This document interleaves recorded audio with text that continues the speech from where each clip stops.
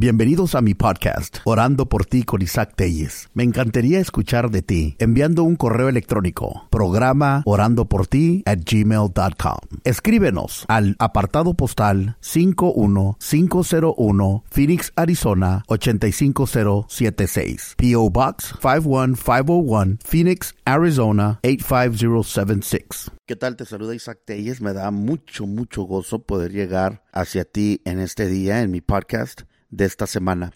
Espero y te encuentres bien y espero que lo que platique contigo en los siguientes minutos, bendigan tu vida. Te puedes conectar conmigo, estoy en Facebook como Evangelista Isaac Tellez. Si necesitas oración, podemos orar por ti. Me puedes mandar un mensaje por Messenger o también me puedes mandar un correo electrónico, programa orandoporti@gmail.com. Mucha gente ya lo está haciendo y les bendecimos y quiero que tengan la garantía y la seguridad de que estamos orando a su favor. Si dos nos ponemos de acuerdo por cualquier cosa aquí en la tierra, Dios lo hace desde los cielos. Así es que reciba su milagro y crea en su milagro. Hoy quiero tomarme el tiempo para platicar un poquito de la época de Navidad. Estamos en fechas de dar, en fechas de regalos, en fechas de fiesta.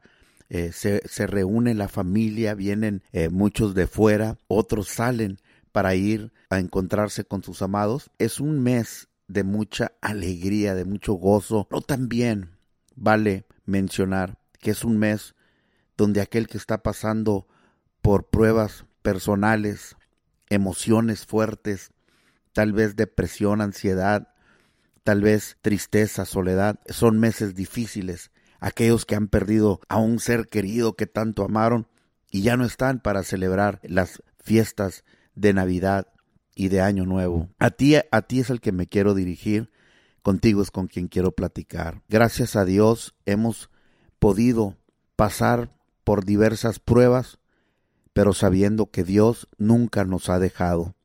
Él prometió no dejarnos, Él prometió no desampararnos. Palabra que se encuentra en Hebreos 11:5. Sean vuestras costumbres sin avaricia, contentos con lo que tenéis ahora, porque Él dijo, no te desampararé ni te dejaré. Gracias a usted que está conmigo en esta hora. Me encanta hablar palabra de Dios con ustedes. ¿Sabe por qué? Porque la palabra de Dios es la que trae el cambio. La palabra de Dios es la que transforma. La palabra de Dios es la que regenera. Les he dicho, el propósito de este programa es que usted se conecte conmigo si necesita oración, pero a la misma vez me gusta inyectarle una semilla de palabra de Dios, porque yo sé que al tiempo, toda esta palabra que yo le estoy comentando, que le estoy mencionando, que le estoy compartiendo, va a dar fruto en sus corazones y los va a bendecir. Recuerda, la palabra de Dios, la Biblia fue inspirada por el Espíritu Santo y es nuestro manual de instrucciones. Cuando nace el bebé, pues no nace con un manual de instrucciones, ¿no?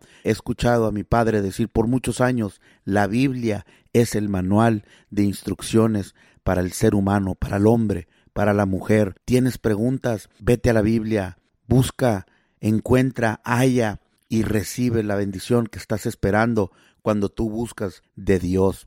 Es lo mejor que puedes hacer. Y hablando de las fiestas navideñas, los regalos, el dar. Ahorita la gente anda gastando dinero porque quieren ver la sonrisa de sus hijos cuando abran ese regalo en la Navidad. Y mira, el verdadero significado de la Navidad es que Jesús vino a nacer. Se celebra el nacimiento de Jesucristo cuando vino a la tierra, cuando vino a nacer nuestro Salvador. Vino a nacer en un pesebre y tengo la escritura en el libro de Lucas. Me encanta poder leerles estas escrituras y esta palabra de Dios que yo sé que les va a bendecir. Mira lo que dice la palabra del Señor. Lucas 2:7. Y aconteció que estando ellos ahí, se cumplieron los días de su alumbramiento, y dio a luz a su hijo primogénito, y lo envolvió en pañales, y lo acostó en el pesebre, porque no había lugar para ellos en el mesón. Es cuando nace Jesús aquí en la tierra. Isaías 9:6 dice el profeta Isaías, porque un niño nos es nacido, hijo nos es dado, y fue el principado sobre su hombro, y se llamará su nombre admirable, consejero, Dios fuerte, Padre eterno, príncipe de paz. Porque un niño nos es nacido. Ahí relata la palabra del Señor, la Biblia, cuando el regalo más grande fue dado a la humanidad. Hay otra escritura que muchos conocemos, que la platico aquí en mi podcast, porque de tal manera amó Dios al mundo, ahí va, que dio a su Hijo unigénito. Ahí está el regalo, fue una dádiva, fue un regalo que Dios nos dio a nosotros, a su Hijo, para que ahora por medio de Jesucristo, su vida, su testimonio, todos los milagros que hizo cuando anduvo aquí en la tierra y las multitudes lo seguían, toda esa bendición ahora es nuestra. Nosotros nos podemos agarrar de ahí y decir, Dios le dio la vista al ciego, Dios me puede dar mi vista a mí. Dios le dio el caminar al cojo, al paralítico, Dios me puede dar mi caminar de nuevo. Yo no tengo que estar atado a una silla de ruedas, yo no tengo que estar atado a un bastón, yo no tengo que estar atado a una cama. No, Dios me puede dar mi milagro, porque para eso vino Dios al mundo, para salvarnos, para librarnos del mal. Y mire, déjeme le digo algo, cuando tú te agarras de esta palabra y tú le crees a Dios, es cuando cosas comienzan a suceder. Por eso vino Dios al mundo, para salvarnos, para bendecirnos y para que vivamos una vida feliz alrededor de nuestros hijos, no para estar viviendo todos entumidos ahí, todos tristes, todos deprimidos, todos ansiosos, todos amargados, enojados con el mundo porque las cosas no salieron a nuestro favor. Oiga, dicen los americanos, wake up and smell the coffee. Amén. Abre las persianas, deja que entre la luz a tu hogar. La luz, fíjate, Jesús es la luz. Deja que entre la luz, deja que entre Jesús a tu hogar. Sal para afuera, respira el aire fresco. Vete ahí a un parque y respira los aromas de las flores. Pero cambia tu actitud. Recuerda, en esta época, si te encuentras solo, recuerda que viene un regalo para ti, el más grande. Jesucristo nació y murió y resucitó con poder y gloria. Y de todos los dioses catalogados, porque solamente usan, por eso es Dios con D minúscula. Solamente hay un Dios, Dios grande y poderoso. Ese es el Dios que nosotros servimos. Ese es Jesús de Nazaret. Ese es el Dios que trajo la liberación a mi mente, a mi pensamiento, a mi corazón, la angustia, incluso hasta la sanidad, oiga, ha llegado a mi cuerpo porque me ha agarrado de ese regalo que es Jesús. Yo no sé qué estés pasando ahorita. Yo no sé si tu aflicción sea física. Yo no sé si tu aflicción sea mental. Pero lo que sí sé es que hay alguien que puede cambiar esa situación. Y es un regalo para ti, su nombre es Jesús.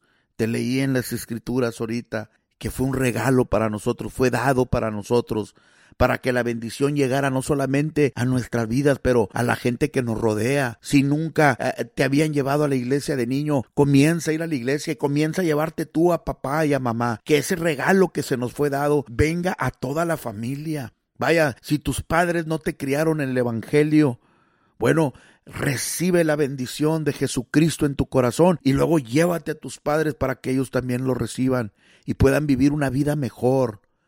Te garantizo que las cosas van a cambiar. No creo que van a cambiar. Yo sé que las cosas van a cambiar y van a cambiar a tu favor. Las cosas van a mejorar.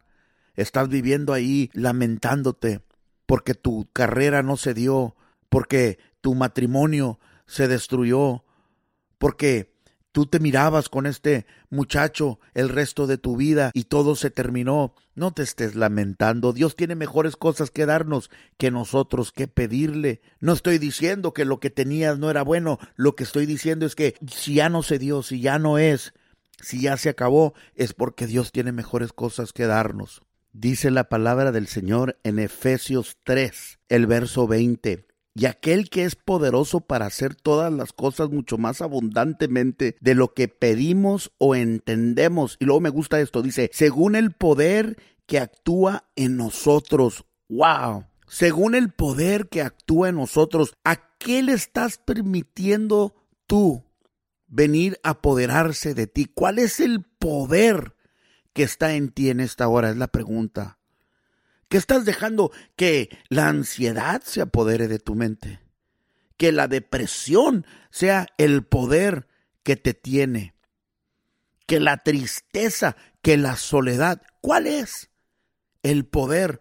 Fíjate, y aquel que es poderoso para hacer todas las cosas mucho más abundantemente de lo que pedimos o entendemos, según el poder que actúe en nosotros. Nosotros somos los que tenemos el poder para que las cosas se den a nuestra manera y como nosotros las queremos. Y si nosotros pedimos algo, Dios tiene mejores cosas que darnos. Agárrate de esa palabra. Salte de esa cueva, salte de esa concha. Me gusta poder decirles, porque a veces hasta lo puedo ver en mi espíritu, que están ahí en un cuarto oscuro donde no entra la luz, donde no quieres que nadie te rodee, no quieres hablar con nadie, no quieres saber de nadie. It's just you and you alone. Y Dios no puede trabajar en una mente que se ha cerrado, en una mente que ya no quiere recibir. Abre tu mente, abre tu corazón.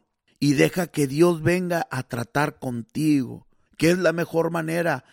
Me decía mi papá, mi hijo, Isaac, ¿quieres cambiar? Claro que quiero cambiar. Yo había caído en el vicio del alcohol y se había apoderado de mí. Me decía mi papá, si tú quieres cambiar, la única manera que tú vas a cambiar es cambia tus amistades. Y a veces la gente que nos rodea, que en nosotros, pues es la gente que nosotros amamos, pero en realidad no nos están haciendo ningún bien. Al contrario, nos están hundiendo o nos están deteniendo de nuestro propósito.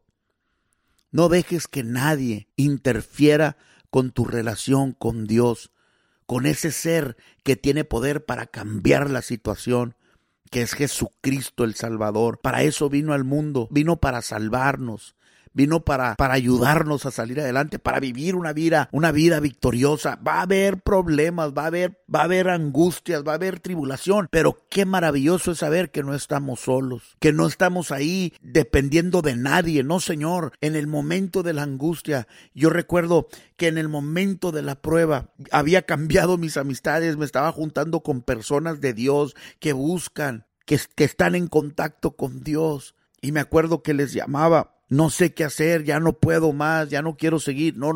Tú créele a Dios. Tú créele a Dios y Dios va a hacer. Tú créele a Dios y Dios va a cambiar la situación. Pero tienes que creer. Clave. Tienes que creer. ¿Qué es creer? ¿Qué es creer?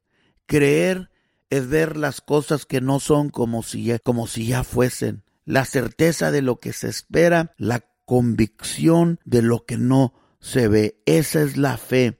Creerle a Dios, creerle al Señor en el momento de la dificultad, que Él puede cambiar la situación.